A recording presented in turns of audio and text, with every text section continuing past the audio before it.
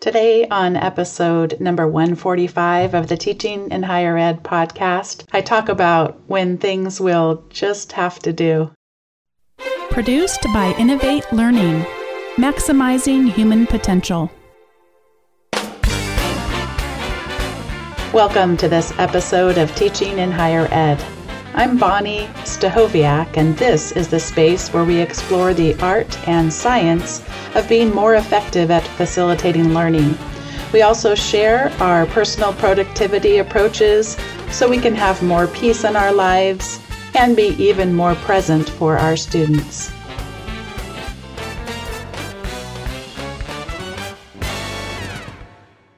Hello, this is Bonnie Stachowiak, the host of the Teaching in Higher Ed podcast. If this is your first time listening, a word of caution, this episode is a little bit different than my usual episodes for a couple of reasons. I usually have a guest with me, but there's a number of episodes that don't have guests, so it's not that unusual. But the really unusual thing is that I'm recording this episode remotely.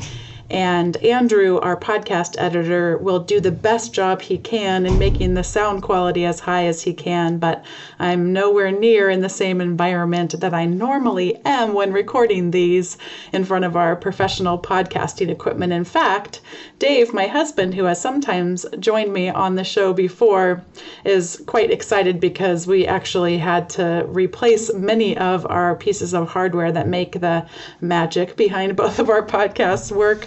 And it's like he's a kid in a candy store with all his new toys, with the podcast mixer and the limiter gate and all of the equipment that help make so many of the episodes, except this one sounds so good. I will say that I started with my AirPods, and those do not produce high enough quality sound even for me to be able to tolerate it. So I'm instead recording off the Logitech HD 1080p webcam that we have, and I'm about to share with you why things are working a little bit differently this episode.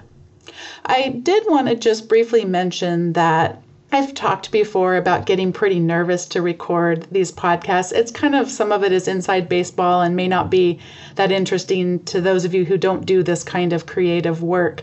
But lately I have just been so amazingly, incredibly thankful that people have agreed to talk with me, and yet just the imposter syndrome has just been creeping in like nobody's business. And I've been sort of lurking on these Sabbatical Beauty Facebook page posts. Sabbatical Beauty, by the way, is a company that was mentioned in a prior episode that is a company that was started by a professor who decided to just sort of take an alternative path in her career journey and start a company, which again got the name Sabbatical Beauty, and I'll link to that in the show notes. But there have been a number of people who have been sharing themselves without their makeup on and some of their struggles, and just celebrating the comfort and care that they're able to feel when using those products.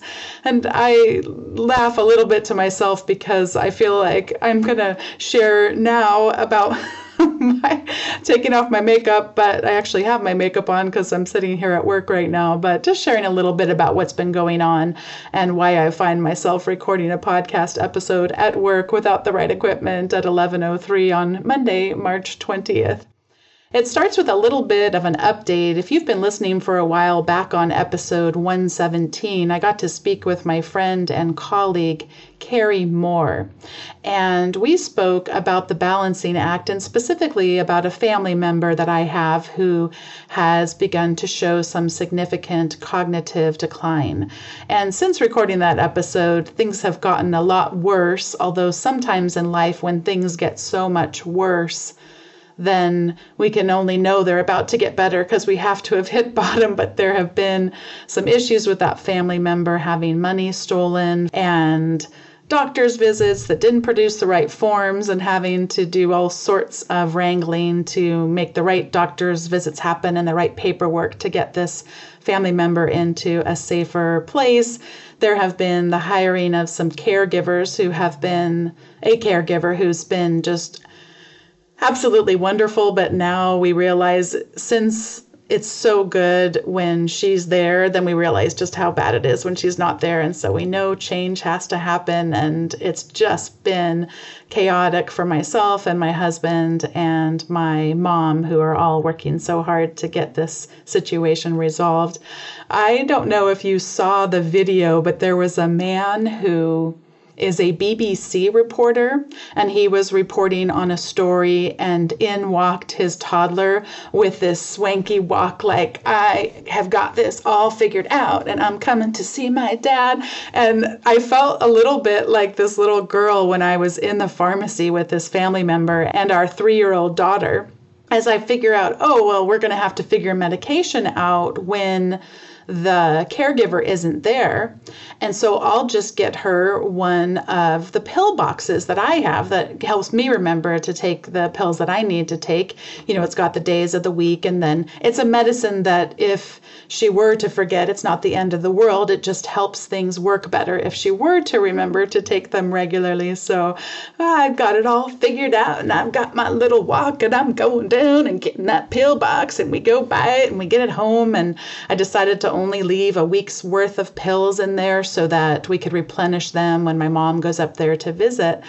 And my elation over having found the perfect solution for this potential problem quickly crashed as I discovered that she actually cannot figure out how to open the pill box, as turns it over and starts peeling off the label that I had taped to the back of it with the medicine information on it. And I just thought, oh my gosh. And my husband, Dave, and I were driving and just sharing, because he's been going through his whole host of issues on this particular situation, more on the banking end of things and trying to protect her from having even more money stolen from her. And we're driving and he says, oh gosh, this isn't even any of our parents that this is happening to yet. What's it going to be like if we end up, what's that season of life going to be like? And I just kept thinking back to Carrie sharing about the research on all of this, just how important resilience is. And I kind of was laughing and was angry all at the same time that this whole thing is just a poster child for resilience. And I don't want to be building it, but I know that it's important. And I look forward with hope to having a podcast update where things are a little settled and I don't, I'm not waking up in the middle of the night just worried and hoping that we get things resolved here in the coming days. Well, the rest of this episode, I'm going to share a couple of other happier updates. And again, I do believe that the update I'll be giving in the future on this family member will be a good one as well. There was a question that came in from a listener, and I was going to wait until I got enough to have an entire episode on Q&A, but it just didn't make sense since I've been hanging on to it for a little bit too long. It's been more than a month now. So John asked a question about handwritten notes. And he says, maybe this is a better question for your Slack channel, but with the debate about paper versus electronic notes being better, one criticism my students and I have to handwritten notes is being able to read them later, especially during a lecture. How have you seen students cope with this? Well, this is one of those issues, John, where I feel like anything I say is fraught with peril because people feel so strongly about this.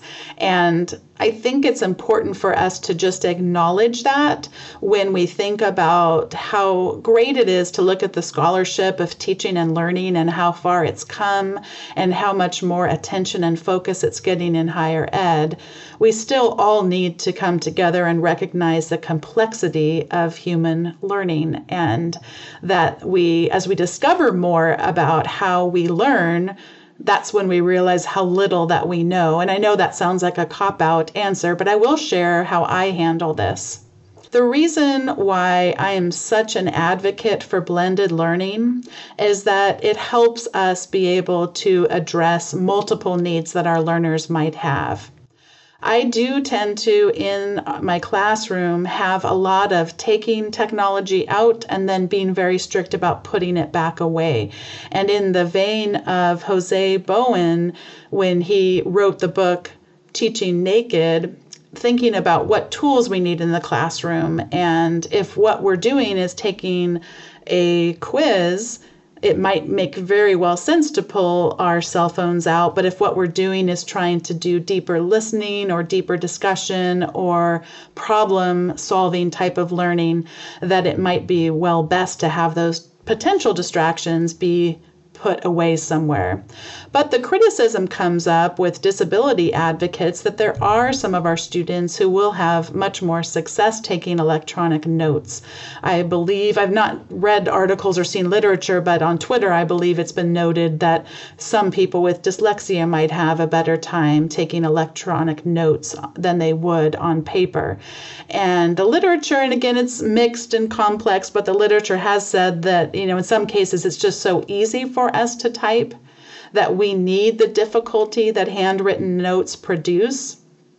But advocates for those students who have dyslexia say, well, that's just too much difficulty to cause them. And then we don't want to ostracize them or isolate them and make them seem so different, where you have, this is the section where you sit if you have to use a computer, or anyone who's using a computer is only doing it because they have my permission, and sort of making them feel like they don't belong in the classroom. So the reason why I like blended learning so much is that all of those potential differences for needs about how to take notes can be eradicated by having it delivered in a more individualized way. And individualized is such an overused term, but that tends to work better for me. I can have what are called pen casts, and I've written some posts about pen casts recently, why I use them and how I produce them. But that helps students be able to take more visual notes that don't require writing down a lot of words, but can help them create a picture in their mind that when they go to take the test, they tell me, I see that picture when I go to write that essay question out or what have you. It helps them be able to think more visually in memorizing things. And it's been really successful. So how do I address this, or how do my students cope with this, is that they don't really do a lot of note taking in the class. We do a lot of retrieval practice in the class, sometimes using technology, sometimes using a pen and paper where they're redrawing those images that I have drawn for them initially in the pen casts. In the class I'm teaching right now, consumer behavior, I challenged myself a year ago to make every learning objective in the class be able to be represented on a single picture. And in this case, it's a picture that starts with a V-neck t-shirt, because a lot of things in consumer behavior come around to having value and what's the external influences and the internal influences that will cause consumers to perceive value.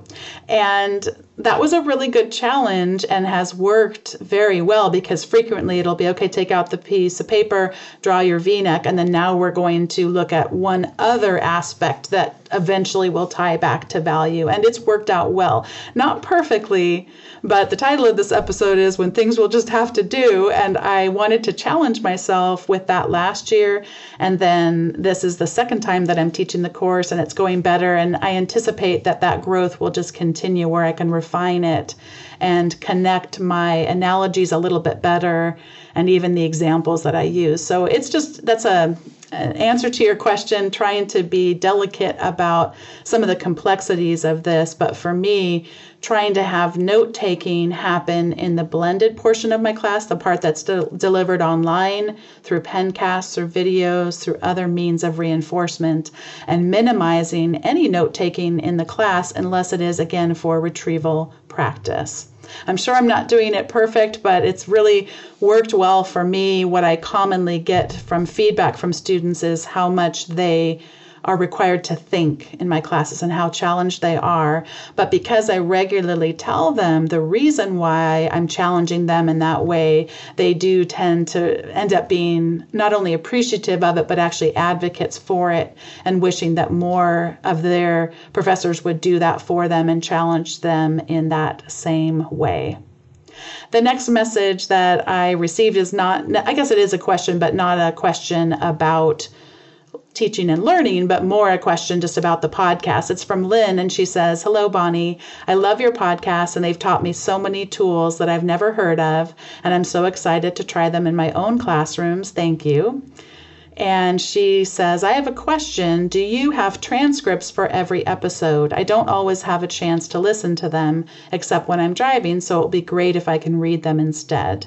The answer to your question, Lynn, is no, and it's one of those things that I have struggled with over the years I've been doing it, since June of 2014.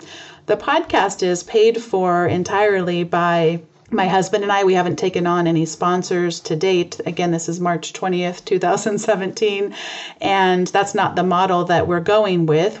We do make small amounts of money if somebody clicks on a link in one of the show notes and buys one of the books that a guest recommends.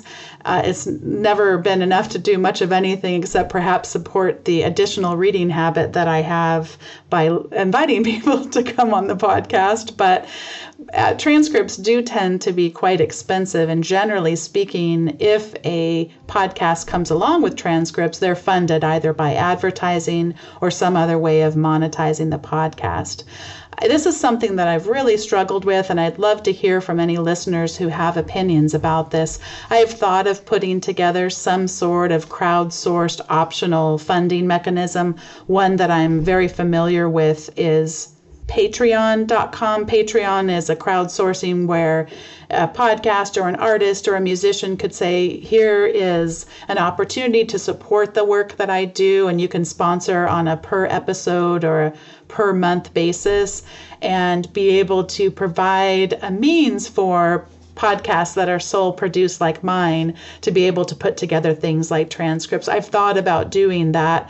I will admit to being apprehensive about doing it, since I am such a big believer in the open educational resources movement and wanting to be a partner in that kind of community. So I struggle and go back and forth, and have had some conversations. This summer of 2017, I'll be going to the Podcast Movement Conference, which is going to be in our lovely Orange County here, California, in Anaheim, and maybe I'll get some more ideas there, and I'll just continue the conversation. But again, I would be interested in knowing, those of you who are listening, if you would be open to participating in a Patreon campaign, or even if that would just turn you off, whether you decided not to do it, but would you mind if I made some mentions of it on episodes, or would that turn you off from listening down the road? So those are kind of the things that are going through my head, and I'd love to be able to have transcripts for every episode, but as of this date, we don't have it yet. It's not something that we're able to make work with how much money we already put into hosting the podcast all these years. The next thing I wanted to share is a little bit of good news about my role at the institution where I teach. I did get an official job announcement that went out a couple of weeks ago. I'm now our Director of Teaching Excellence and Digital Pedagogy. And it's one of those things that's a little bit hard to explain, because I've been in a consulting role for a couple of years now. The institution had kept wanting me to take this job we had open, a Director of Educational Technology. And I was hesitant because while I do have the technical competence in my background to have me be a good fit like that, I just didn't like how geared it was specifically toward online learning and specifically toward the technical parts of our teaching. And after all those consulting and all that time, and after some real soul searching where I found out that I actually enjoyed the role that I was playing better, because even if the conversation started out being about teaching or about technology, they would eventually always come back to my heart and my soul, and that's teaching. And I was able to correspond with a couple of past guests who've been on the show, James Lang and Josh Eiler, and I'm very appreciative to them for their advice. And I'm also really appreciative of the individual who I'll now be reporting to. He's our Senior Director of our Institute for Faculty Development. His name is Pete Menjares, and part of why I agreed to take the role is just the trust that he and I have been able to build, and his openness to change the job to better suit my strengths and my passions and what we both really believe our institution needs. So that was an exciting update, and My consulting agreement with them continues through the rest of this academic year. The job was announced, but the actual contract gets written for next academic year. But yes, serving as the Director of Teaching Excellence and Digital Pedagogy for Vanguard University of Southern California. So that's exciting news. And lastly, I wanted to say that we are getting ready for episode 150, which is really amazing to think back about all that's happened since episode 1. It's just so fun. And I've decided to make episode 150 an all recommendations episode. So many of you have written in or put in your iTunes reviews how you enjoy being able to have this eclectic mix of recommendations that come at the end of each episode. And I thought that you might enjoy the opportunity to participate in some of that fun and recommend something for the listening community of your own. And in order to leave a message, you could record one and then email it to me, or it may be even easier for you to go to teachinginhighered.com/contact. And on that page is a link to leave an audio message, and it's one that you can just record it right there on your computer, assuming you have a microphone on your computer. You'll be all set, and you can record that, and I'll receive it in the email and can include it for episode 150, which again will be an all recommendations episode. I'm really excited about that, and I'll need to hear from you pretty quick because the episode is airing, I believe it's mid to late April, and so I'll need to be recording it in early April. So as you're listening to this, hope you'll think about participating in that way. Speaking of recommendations, this is the time of the show where I get to share one. And I did mention I was being careful with my words in the beginning of this episode, trying not to disclose too much about a family member who I care about very much, and also trying not to just dump on anybody who's listening. Hey, listen to this podcast so you can be depressed. But I also do, so many of you have said how you appreciate my transparency and authenticity. So this is me attempting to do that. But I was pretty darn stressed this morning when I came into work. It's a Monday as I'm recording this. And I had some bad dreams about the family member, and just was feeling all this stress about this time of the semester and where my courses are at. And even though I'm not officially yet in terms of being full-time in the position that I accepted, as I mentioned, I'm still right now teaching 2 classes, and it's tough. It's tough to balance everything. So I came in and had all these grandiose plans of tackling what was in my head. But I know better than that. And I know that the smartest thing that we can do when we're feeling that kind of stress is to stop and do what in getting things done nomenclature is called review. Getting things done, by the way, is in reference to a book written by David Allen and a whole methodology of tracking our commitments and prioritizing things. And so for me, the best thing that I could do, and I did it and I already feel better, is to review. And in my case, it's a weekly review. I also have a monthly review and have a yearly review as well. And Robert Talbert, who's been on the show in the past to talk about some of his productivity and getting things done methodology, he has a post on the Chronicle about his weekly review process that's worth checking out if you want to learn a little bit more about how to have your stress go down, just like I experienced this morning. And I also spoke about my weekly review process in episode 64. And all of the resources that I'm mentioning are going to be in the show notes at teachinginhighered.com/145. Speaking of the show notes at teachinginhighered.com/145, I just realized that Lynn, who asked the question about transcripts, she mentioned that she doesn't always have a chance to listen to the podcast except when she's driving, so she would rather read the transcripts. And Lynn, I'm not sure if you're aware of this, but there are show notes for each episode that, while they are not exact transcripts, They are links to all the things that we talk about on an episode. So if you listened in your car, you would be able to follow up on many of the things that were discussed in a given episode. So maybe that'll help you out a little bit. Hopefully that'll be at least some tool for you until some point in the future if we're able to get transcripts included as a part of what we offer to the community. Thanks for listening to this episode of Teaching in Higher Ed.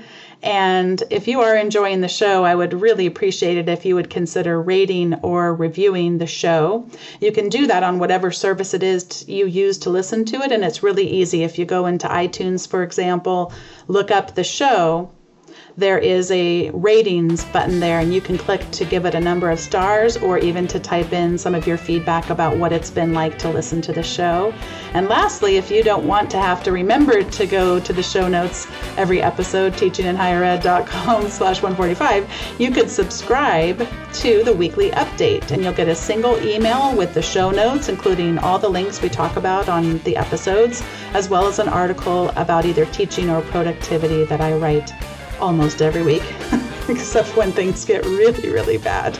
So thanks so much for listening, and thanks to all of you who have written one of those reviews. And I'm really looking forward to hearing from many of you for episode 150. I'm hoping to see some more of those messages come in. As of this recording, I've already seen one from Steve and Michael, and I'm looking forward to seeing so many from so many others of you in the listening community. Thanks so much for listening, and I'll see you next time.